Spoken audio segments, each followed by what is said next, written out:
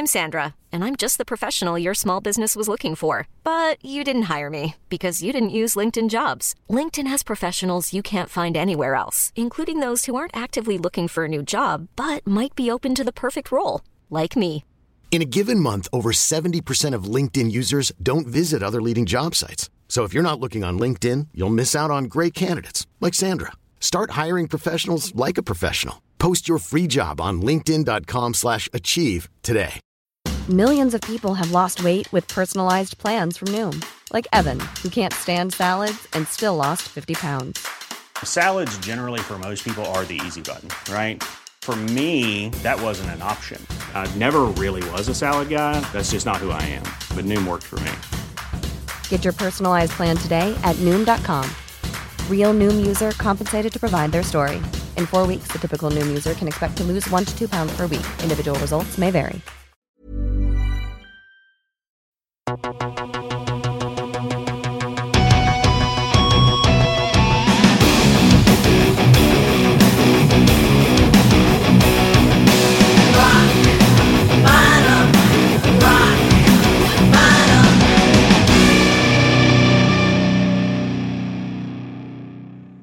Välkomna till Rock Bottom, en hårdrockpodd med Anders Tengner och Erika.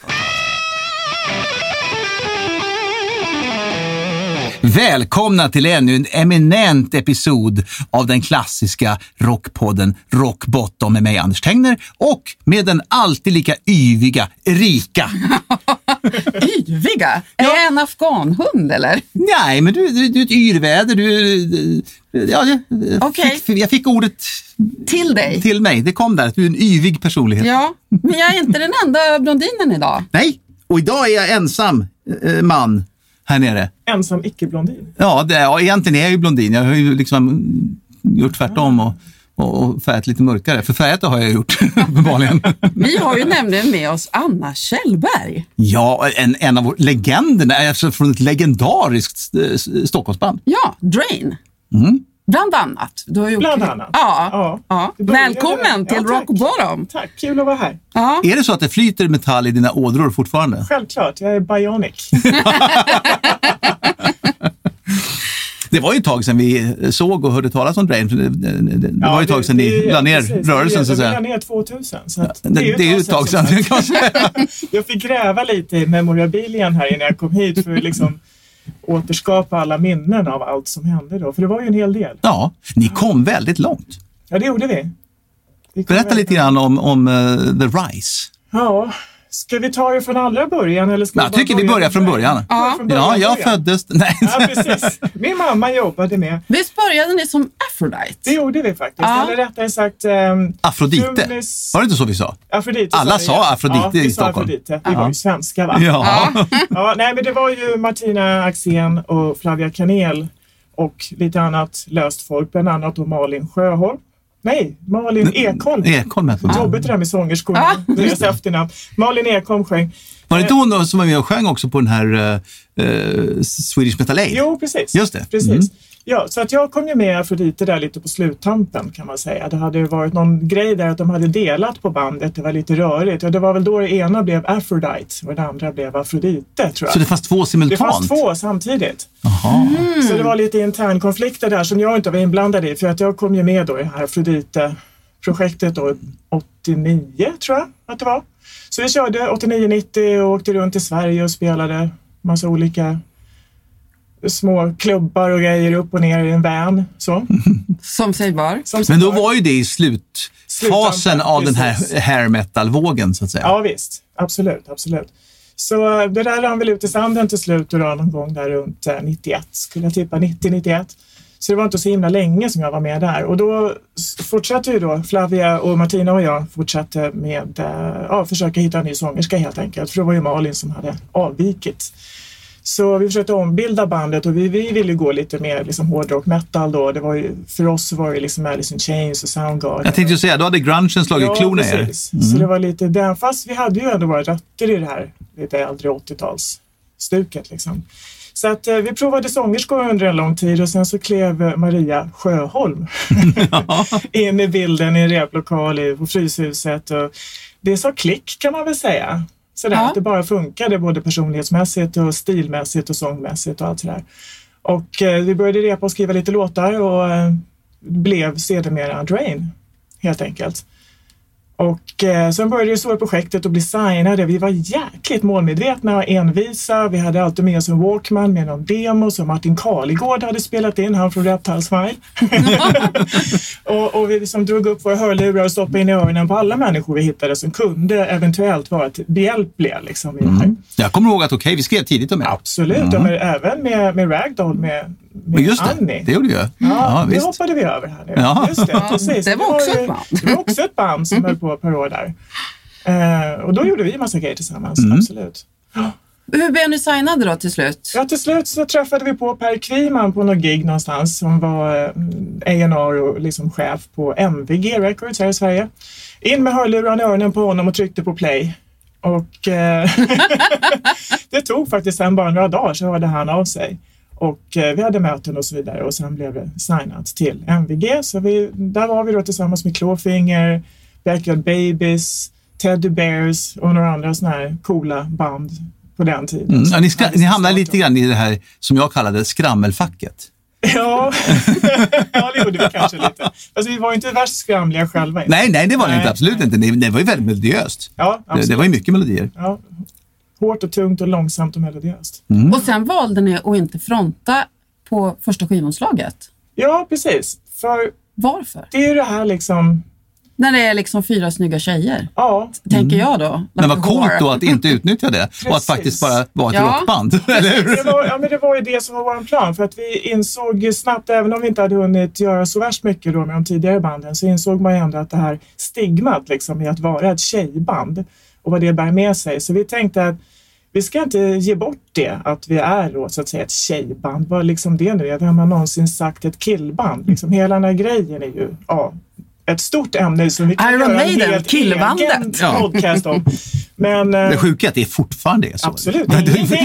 It never stops. Nej, never stops. Jag har haft så här långa diskussioner med Crucified Barber om det här och det är exakt samma som det var för oss 20 år tidigare.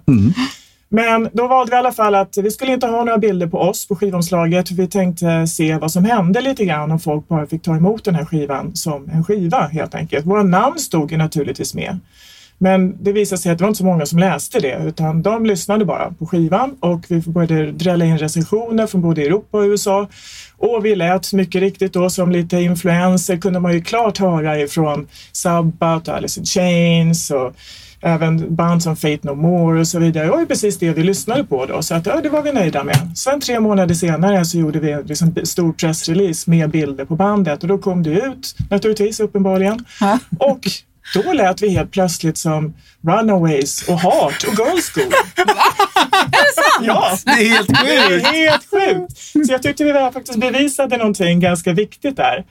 Att det här liksom, bara idén av ett tjejband får folk att höra allting på ett helt annat sätt. Så då blev referensramarna helt ändrade? Helt annorlunda. L7. Så saker som vi inte har någonting gemensamt med lät vi plötsligt som Heart. Det fanns ju liksom, det var helt sjukt. Så det är mycket märkligt det där. Och sen kom ju följdfrågorna då också med vilka liksom andra tjejband har influerat det. Så här, ärligt talat, jag har aldrig lyssnat på ett tjejband i hela mitt liv. Jag gillade inte Runaways. Jag gillade inte Girls School. Det var ju kul så där. Man kunde ju liksom respektera det de gjorde och så vidare. Men det var ingenting jag lyssnade på. Vilka var dina husgudar? Ja, det har ju varit många genom åren. Men just som sagt vid den här tiden så var det helt klart Alice in Chains. Men det som gjorde att du började spela och, det var nog... när du upptäckte hårdrock, att det här gillar jag. Det var nog Motley Crue. Nicky Six. Basist. Det var ju coolast av alla. Så att det var ju lite... Ja, det var nog någonstans här. Absolut. Och hur utvecklade sig allt sen till att ni fick åka Ozzfest? Alltså det är ju ganska major att åka som... Ja, det är det ju. Absolut. Ja, det var ju då liksom, så att säga, vägen över till USA från Sverige. Och Per Kviman, som var våran A&R, men också faktiskt manager här i Sverige, för man har inte så stort utbud på kunniga människor i det här landet, så han fick sitta på 2 stolar. Och han hade då börjat inleda en massa kontakter med olika skivbolag i USA och fått kontakt med Tom Zutaut som faktiskt bland annat signade just Motley Crue och Guns N' Roses. Precis.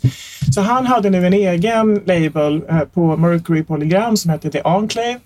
Och det har ju sen visat sig i efterhand också att han hade lite så här tjejbandsfetisch också. Men det visste vi inte då. Och han tog sig över till Sverige och kom och kollade på oss på någon klubb någonstans. Och blev eld och lågor, signade oss över till USA. Något halvår senare kanske så var det planerat med release i USA. Och vi åkte på en turné med Type O Negative. Det var det första bandet som tog med oss till USA. Vi hade träffat dem på Hultsfredsfestivalen året innan och givit dem våran skiva med hörlurarna och grejer som vi brukade göra. Och de gillade det, så de bjöd in oss då på att åka ut på en turné där. Så 3 månader åkte vi upp på det. Under den tiden så spreds ju ryktet och press och så vidare över landet i USA. Liksom, att vi var där och vi var coola och saker hände. Och Tom hade väl lite kontakter även då med Sharon Osbourne. Och hon var ju sugen naturligtvis på att ha då ett tjejband med. Där kom det igen på Ozzfest. Så hon tyckte det var skitkul. Hon ville supporta och så vi fick en slott på Ozzfest 97.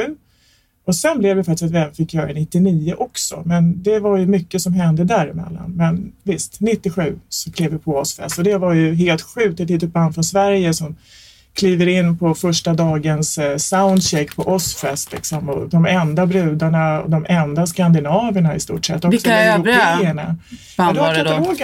Ja, jag har ju fått se här. Ja, du har tagit med dig till själva turnéboken här. Ja, precis. Ozzy Osbourne, Black Sabbath, Pantera, Type O Negative, Marilyn Manson. Och så står det Drain Stockholm. Ja, inte illa alltså. Det här är ju en ganska hård line-up att kliva in i. Verkligen. Ja. Absolut. Och sen 99 så är ju nästan ännu hårdare, måste jag säga. Måste vi kolla här. Vilka jävla snygga program. Ja.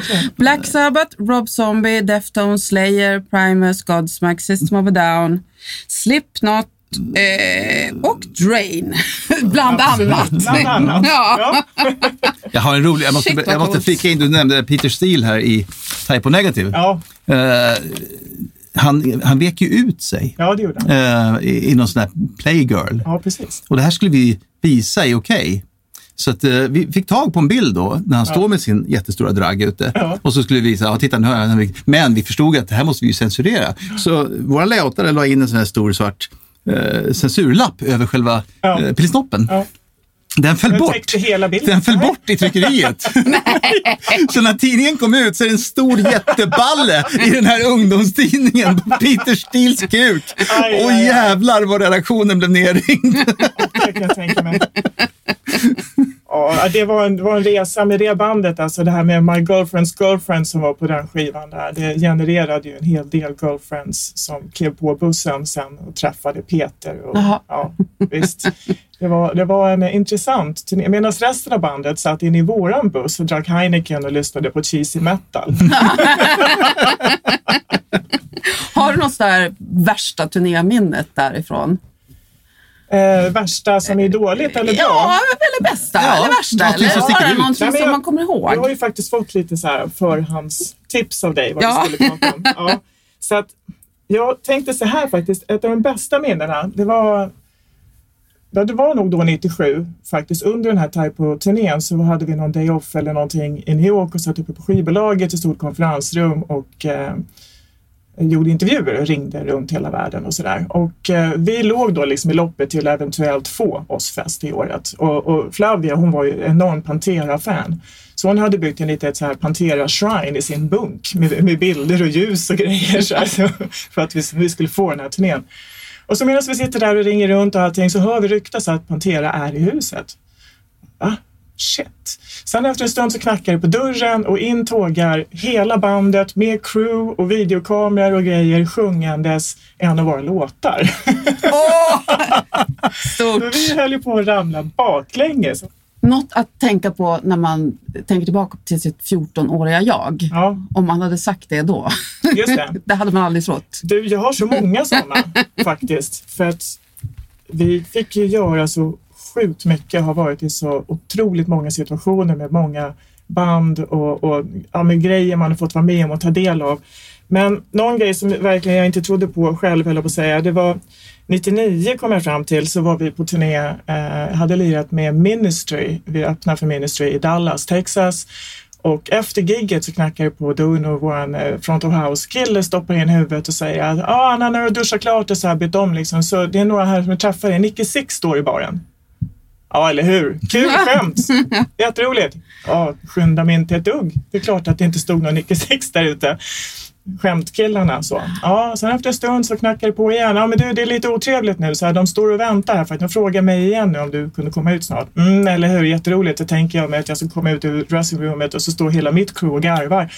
Ja, till slut går jag naturligtvis ut ändå. Man kan ju inte sitta och trycka där inne och så ser jag att där står Nicky Six och Randy Castillo i baren. Och det var något till de som väntar liksom en timme typ. Kände mig rätt dum faktiskt. Och det var supertrevligt. Vi bara stod och snackade musik och drack bärs sen resten av kvällen. Och det var en sån här grej som man ju verkligen aldrig tror ska hända. Som sagt, Nicky Six var en av dem som jag var så influerad av när jag började spela. Liksom. Jag hade färgat håret svart. Jag såg nästan ut som Nicky Six i början. Där med stort spretigt hår och hej och hår. Och där står han på mitt gig och liksom frågar om och ber att få träffa mig. Det var helt sjukt. Visst jobbar ni ihop med Max Martin också vid något tillfälle? Ja, det gjorde vi. Det gjorde vi. Flera tillfällen faktiskt. Jag tror vi började redan med den här Ragdoll-tiden. Att vi skrev lite låtar med honom och Per Alderheim där nere på Chiron-studion. Som kanske inte blev någonting av sen, men det var en jättekul upplevelse. Då döpte vi dem till Gud och Gud, för de är ju så sjukt talangfulla, så att det var verkligen en upplevelse. Sen har vi varit polare med Martin förstås i alla år. Han sjöng i It's Alive och allt det här, så vi hängde ju här i Sverige. Och sen hade han fått sin hit där med Britney och Hit Me Baby One More Time. Ja, just det. Och vi träffade på honom på, jag tror, elverket, satt och drack bärs som man gjorde då på den tiden. Och han frågade om han fick skriva en låt till oss på vår kommande skiva då, den som vi spelade in 98 som kom ut 99. Vi var lite tvek. Selling a little or a lot? Shopify helps you do your thing however you cha-ching. Shopify is the global commerce platform that helps you sell at every stage of your business. From the launch your online shop stage to the first real-life store stage, all the way to the did we just hit a million orders stage.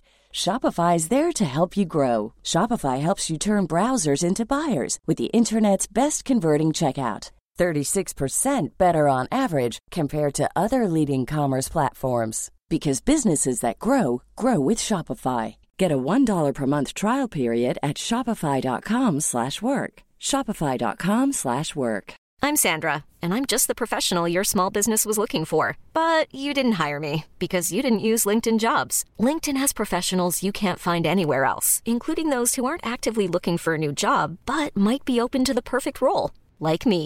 In a given month, over 70% of LinkedIn users don't visit other leading job sites. So if you're not looking on LinkedIn, you'll miss out on great candidates like Sandra. Start hiring professionals like a professional. Post your free job on linkedin.com/achieve today.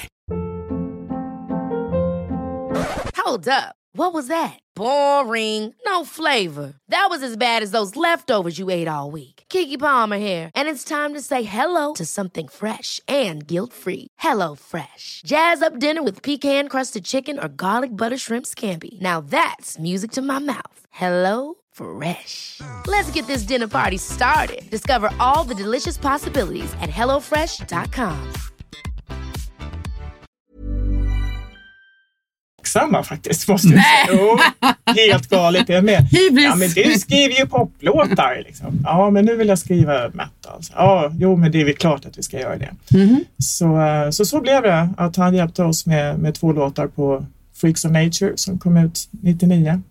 Blev det sista albumet? Eller nej? Det blev sista albumet. Ja. Vet ni flickor, jag tycker ni sköter det här alldeles utmärkt utan mig. Ja, så här är det egentligen. Snån Anders har inte lagt i tillräckligt i parkeringsmätaren, så han smiter nu. Ja, men jag lämnar ju över det här med varm hand, eftersom jag ser att det är 2 proffs som sitter här. Vi avslutar det här utan dig. Gå du till din Anna, bil. Jättekul att se dig. Ja, detsamma Anders. Ja. Vi hörs. Hur viktiga var egentligen Max Martin och Sharon Osbourne för er karriär? Alltså, förstår att det var många faktorer som spelade in, men de var ju ändå namn. Om att kunna sätta ihop Drain med de stora namnen. Var det viktigt för er eller fanns det andra parametrar som var viktigare? Ja, jag tror att det är nog en liten kombination där. För med Max Martin till exempel, han är ju inte speciellt känd och stor så att säga i hårdrocksvängen faktiskt. Visst vet många vem han är och så, men just i den genren så är han ju inte the name liksom, på samma sätt. Så för oss var ju Martin en fröjd att arbeta med och lära sig av och bli fascinerad av hur otroligt skicklig någon kan vara på att skriva och producera musik. Så det var ju väldigt inspirerande självklart för oss att jobba med honom. Och låtarna vi skrev med honom var ju sjukt bra förstås. Sharon, hon är ju en powerwoman verkligen i hela hårdrocksvängen. Å andra sidan, hon är ju ett stort namn verkligen inom hårdrocksvängen. Och det faktum att vi fick göra 2 årsfester, det är ju på grund av henne. Det är ju hon som valde att ta tillbaka oss andra gången också. Och i och med en så pass stor turné med så pass många band, inte nog med att man får ju sjukt mycket press och uppmärksamhet i och med Ozzfest, för Ozzfest är bara en stor promotionmaskin egentligen. Men man lär ju känna så jättemånga andra band och även andra representanter i branschen. Det är skivbolag och det är booking agents och managers och allting som naturligtvis flyter runt på den här turnén. Så man fick ju så enormt mycket kontakter av 2 årsfester. I och med att det är runt 20 band på varje turné. Men efter då Freaks of Nature och efter de här turnéerna då började splittringen i bandet, eller vad hände egentligen? Bestämde ni er tvärt för att lägga ner eller var det någon speciell utlösande faktor? Ja, eller? det var en utlösande faktor och det var ju att vår sångerska Maria blev tillsammans med Tony Iommi i Sabbath.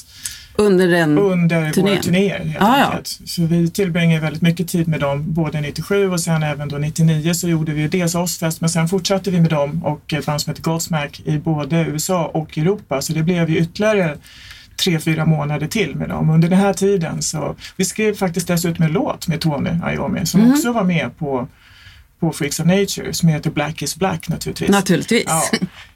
Så under den här tiden då så hade de fallit för varandra och Maria kände att hon ville inte fortsätta med det här slitiga turnélivet och vi var ute och headlinade i en RV och sådär. Ja, du vet, det är ju lite stökigt. Och hon ville tillbringa sin tid med Tony helt enkelt så hon hoppade av. Och då försökte vi lista ut vad vi skulle göra. Ska vi hitta en ny sångerska? Det är det svåraste att byta ut naturligtvis. För att den rösten går ju liksom inte att... Ja, det är sånt idé. Precis. Så vi funderade på det här fram och tillbaka. Men då försökte ju då Sabbaths management vara lite schyssta och hjälpa oss. Så de kollade igenom alla våra kontrakt och så vidare. Och så insåg man den här musikerns mardröm att trots allt vi har jobbat och allt vi har gjort och all success vi har så var vi skyldiga så mycket pengar fortfarande som vi skulle recoupa. Hur kunde det vara så? Ja, men så är det. Att vi som ligger ute på turné på det sättet. 97 var vi ute i 9 månader i sträck. Vi gjorde 205 gig i USA. Kommer tillbaka helt, enda vi har fått i pengar är PDs på $20 om dagen. Ja, det är så dagtraktamenter kan man säga. Ja, precis. Och så kommer vi hem och då var vi skyldiga skivbolaget $300,000 för den här turnén. Och då har vi inte räknat in alla kostnader för att göra en video med Wayne Isham som bland annat gjorde Metallica sen till sen, men det kostar ett par spänn. Och all övrig promotion, allting, till och med alltså vilken typ av plastbox du har på CD-skivan blir ett liksom avdrag från dina royalties. Så att tjäna pengar, jag menar ett band som Alice in Chains till exempel, de gick inte break-even förrän på 3:e skivan. Det förklarar en hel del för de hade ganska stor succé omgående. Så att vid det här laget så sa de att ni skulle behöva sälja 1 miljon skivor till för att gå break-even. Då hade vi sålt 400 000 skivor. Okej, det var ganska mycket mer. Och vad kostar det inte att sälja 1 miljon skivor till? Och hur mycket har man gått back? Och då har vi gått back ännu mer. Ja, det var ju så här moment 22. Så att med alla de här faktumen i handeln och allting och började tappa sugen på hela grejen lite grann så bestämde vi oss för att bara lägga ner Drain helt enkelt. Och jag och Martina tänkte inte ge upp ändå så att vi packade våra väskor och åkte till LA. För att se vad som skulle kunna hända där. Så vi kom dit med 2 resväskor i början av 2000. Jo, jag ska lägga till en sak också. Max Martin kom in i bilden igen. För att vårt svenska skivbolag ville inte släppa oss. För jag och Martina var ju de primära låtskrivarna. Alla i Drain skrev. Men vi hade drivit bandet ganska hårt, jag och Martina. Och vi ville alltså loss från kontraktet innan vi åkte till LA, för vem visste vad som kunde hända där. Det var ju också en upprörande tid liksom, för under den här tiden till exempel så fick jag ett samtal från Courtney Loves management, så hon behövde en ny basist. Kanske inte ett jobb jag skulle ha tagit, men vem vet? Vem vet att det skulle då bli väldigt konstigt om jag skulle komma dit med ett eget skivbolag. Ja. Varför skulle de då göra det? Och då sa skivbolaget, ja men då får de köpa ut dig. Ja men varför ska de köpa en basist för massa pengar om de kan få en helt annan gratis i LA? Hallå, vad kryllar av folk liksom. Så att ja, det här blev lite av en soppa. Och då klev Max Martin in. När han fick höra det här så blev han lite förbannad och satte sin advokat på att reda ut detta och betala de kostnader som behövdes för att få loss oss. Ja, det är fantastiskt. Vi är honom stort tack skyldiga, verkligen. Ladda ner lite Max Martin-låtar nu, alla hårdrockare. Ja, men absolut. Ja, sen, ni fortsätter där då med Superfix, eller hur? Precis, jag och Martina... Eller förlåt, du och Martina såklart. Såklart. Ja, men jag och Martina flyttade till LA med varsin resväska eller två och på tal om tacklistan som vi är skyldiga då folk, så Jonas Åkerlund lät oss låna hans hus i Hollywood. För vi visste ju inte riktigt vad vi skulle göra med oss själva. Så det var ju perfekt start för oss att vi fick bo där, ta hand om hans hus visserligen också. Så då ska vi ladda ner lite filmer och videos från Jonas Åkerlund. Exakt. Och så startade vi då ett projekt som vi kallade för Superfix, där jag skulle spela gitarr och bas och Martina skulle programmera trummor och sjunga. Och sen skulle vi sätta ihop ett liveband. Och på den vägen där så fick vi kontakt med Snake Sabo från Skid Row och fick spela in med honom i hans studio. Så vi fick massa hjälp från honom också med den biten. Så på den vägen var det med LA helt enkelt. Och sen kom du hem till Sverige, eller kom du hem till Sverige båda två igen? Några år senare? Ja, men det gick ju ganska många år där. För att Superfix rann ut i sanden. Vi satte ihop ett band och gjorde lite showcase och sådär. Men du turnerade med några fler band efter det? Precis. För efter ett par år då med att försöka få det att funka med Superfix. Men det är ju inte lätt. Alltså även om man har massor med kontakter och bra historik och har sålt skivor, så att börja med ett nytt projekt, det är svårt alltså. Så hur som, det rann lite ut i sanden och jag fick ett samtal från ett band i New York som heter Hansel and Gretel, som är lite industriell Rammstein metal kan man säga. Så jag spelade in en platta med dem och turnerade med dem mellan, jag tror 2003 och 2005. Hur var det? Det var det roligaste jag någonsin har gjort faktiskt. Jaså? Ja, de där två, Hansel och Gretel, eller vad de nu heter. Vas och Loopy som de heter, egentligen bara det att de heter Vas och Loopy istället. Men de är helt fantastiska och jag saknar dem oerhört mycket idag. Alltså, men vi har mycket kontakt fortfarande. Men det är så här, är man på dåligt humör då ringer man någon av dem och så börjar man ofelbart att skratta efter ungefär 3 sekunder. Sådana människor är fantastiska. Visst körde du med Opium for the Masses sen också? Det gjorde vi också, men innan dess också så fick jag ett samtal från Al Jorgensen i Ministry, för Drain och Hansel and Gretel har båda turnerat med Ministry genom åren, så vi var lite tajta sådär, och han skulle sätta ihop sitt sidoprojekt Revolting Cocks då 2006, och det hade varit vilande i 13 år. Så han ringde och frågade om jag ville vara The Revolting Cunt den sommaren. What an honor! Hur kan jag säga nej till detta erbjudande? Så det gjorde jag det 2006, och sen 2007-2008 så var jag med i Opiate for the Masses, ett LA-baserat band som min man faktiskt spelar trummor i. Han hade varit med i det bandet i ungefär 5 år vid det laget. Och av olika anledningar så gjorde de sig av med sin basist, och det var de andra killarna, vill jag påpeka, i bandet som föreslog att de skulle fråga om jag ville vara med. För jag var ju liksom redan med i familjen och hängde i liksom bandhuset hela tiden och så där i alla fall. Så det var ju ganska enkel transition. Så blev det. Så det blev en platta där också, lite nya turnéer med Filter bland annat och massa festivaler och så vidare. Ja. Och sen bestämde du dig för att göra något helt annat? Ja, sen tog Opiate for the Masses slut och den ekonomiska krisen drabbade Amerika då 2008-2009. Och det blev tufft att försörja sig för alla människor. Just i LA så var det också väldigt tydligt. Inte bara i musikbranschen. Inte bara i musikbranschen utan generellt, precis. Så det blev tufft, och jag hade väl kanske vid det laget fått lite nog, eller vad man ska kalla det för tillfället. Därför jag älskar LA, det gör jag verkligen. Men det är en speciell värld att leva och bo i också. Och med tiden så har man ju fått lite overdose av alla människor på Rainbow, så att säga. För att bara förklara det enkelt med en mening.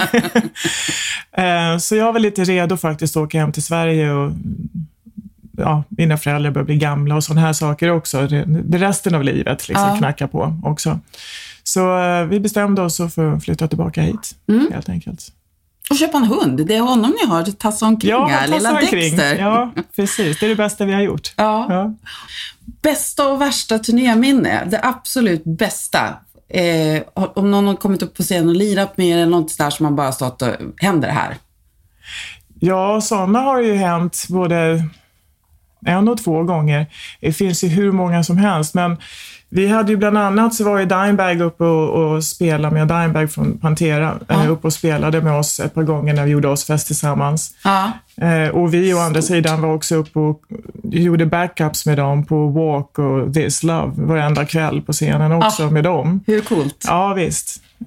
Och det värsta, alltså det är outtömligt. Jag skulle sitta och prata flera timmar om alla roliga grejer man har fått vara med om faktiskt. Men allt är ju inte kul. Det absolut värsta. Det absolut värsta knyter faktiskt an till det här med Dimebag, för han blev ju tyvärr skjuten på scen 8 december 2004, tror jag det var. Och jag spelade med Hans Lindgren och min man spelade med Opiate for the Masses och vi var ute med Ministry. Så allt går runt i en enda stor cirkel och liksom hänger ihop. Och vi spelade i Columbus, Ohio den här dagen. Den ödesdigra dagen måste jag säga. Och vi skulle efter vårt gig åka över till Alrosa där Damageplan spelade, som var 2 av killarna från Pantera och några andra. Och när jag klev av scenen och kom ut så möttes jag utav en lokal stagehand på vårt venue som stod och grät med en mobiltelefon i handen. Och jag frågade mig vad det som har hänt. Och han berättade om att det har varit skottlossning på den här klubben och att folk är döda. Hans roommate var död. Och de har skjutit bandet på scen och ingen visste riktigt vad som hade hänt. Och det var ju i och med att vi kände alla de här killarna väldigt väl. Speciellt min man Chris som är uppvuxen i Dallas, Texas. Han har ju växt upp med hela det här gänget. Så vi försökte ringa folk och få reda på vad som hade hänt. Polisen hade tagit allas mobiltelefoner och spärrat av området. Vi kunde inte få någon kontakt någonstans. På tv, på nyheterna pratade de om det här och pratade om att bandmedlemmar hade blivit skjutna och avlidit. Så händelsevis så bor min mans brorsa i Columbus, Ohio. Så med hans bil åkte vi till sjukhuset och försökte få reda på vad som hade hänt. De ville först inte släppa in oss, men i och med att min man kunde visa Dallas, Texas körkort så trodde de faktiskt på att vi kände de här. Och de behövde hjälp, för där bakom satt polisen och undrade vilka alla de här människorna var som hade kommit inrullandes med turnépass som det står alla möjliga namn på som inte är riktiga namn om man säger. De kunde inte identifiera de här människorna heller. Varken de som hade avlidit eller de som låg på sjukhuset och vårdades för skottskador. Så vi hamnade där bakom med polis och sjukvårdspersonal för att identifiera alla de här människorna och var de som fick ringa till Damageplans manager och så vidare och uppdatera världen. De som behövde. Först fick vi inget direkt svar på det för att de visste inte heller på sjukhuset, men de sa att de ringde runt åt oss i alla fall till alla andra sjukhus och så sa de att om han inte är inne på något av de här sjukhusen ännu så har han avlidit på plats. Och så var det ju tyvärr. Och det var ju det var verkligen en fruktansvärd upplevelse. Jag kommer aldrig att glömma den dagen. Nej, det förstår jag. Ja, vi avslutar med det och man kan faktiskt skänka en liten tanke till allt hemskt som händer ibland också. Och att det inte är helt riskfritt allt i musikbranschen. Nej, det är inte det. Det är inte det. Det händer saker. Ja, det händer saker. Jag kommer ihåg när jag började turnera så träffade jag på ett finskt band som heter Hurricanes. Harry Gaines hette de till och med. Harry Gaines. Ja. Så typiskt raggarband ute och turnerade. Och så sa i alla fall en av killarna i det bandet till mig: kom ihåg Erika, döden kan komma som en flaska ur publiken. Alltså, tack för peppen. Men det där sitter kvar. Fast det är sant. Ja. Det är sant. Vi avslutar här. Tack snälla Anna för att du kom hit. Lycka till med allting. Och vi säger bottoms up. Tack själv, bottoms up.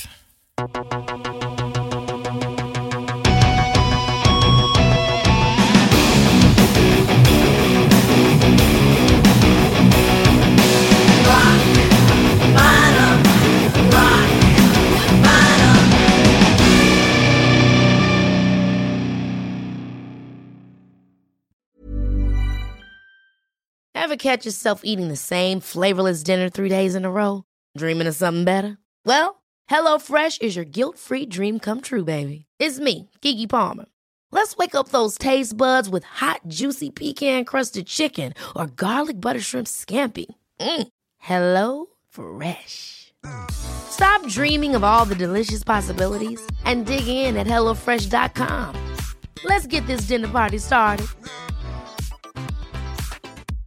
Imagine the softest sheets you've ever felt. Now imagine them getting even softer over time. That's what you'll feel with Boll & Branch's organic cotton sheets. In a recent customer survey, 96% replied that Boll & Branch sheets get softer with every wash. Start getting your best night's sleep in these sheets that get softer and softer for years to come. Try their sheets with a 30-night guarantee. Plus, get 15% off your first order at bollandbranch.com. Code BUTTERY. Exclusions apply. See site for details.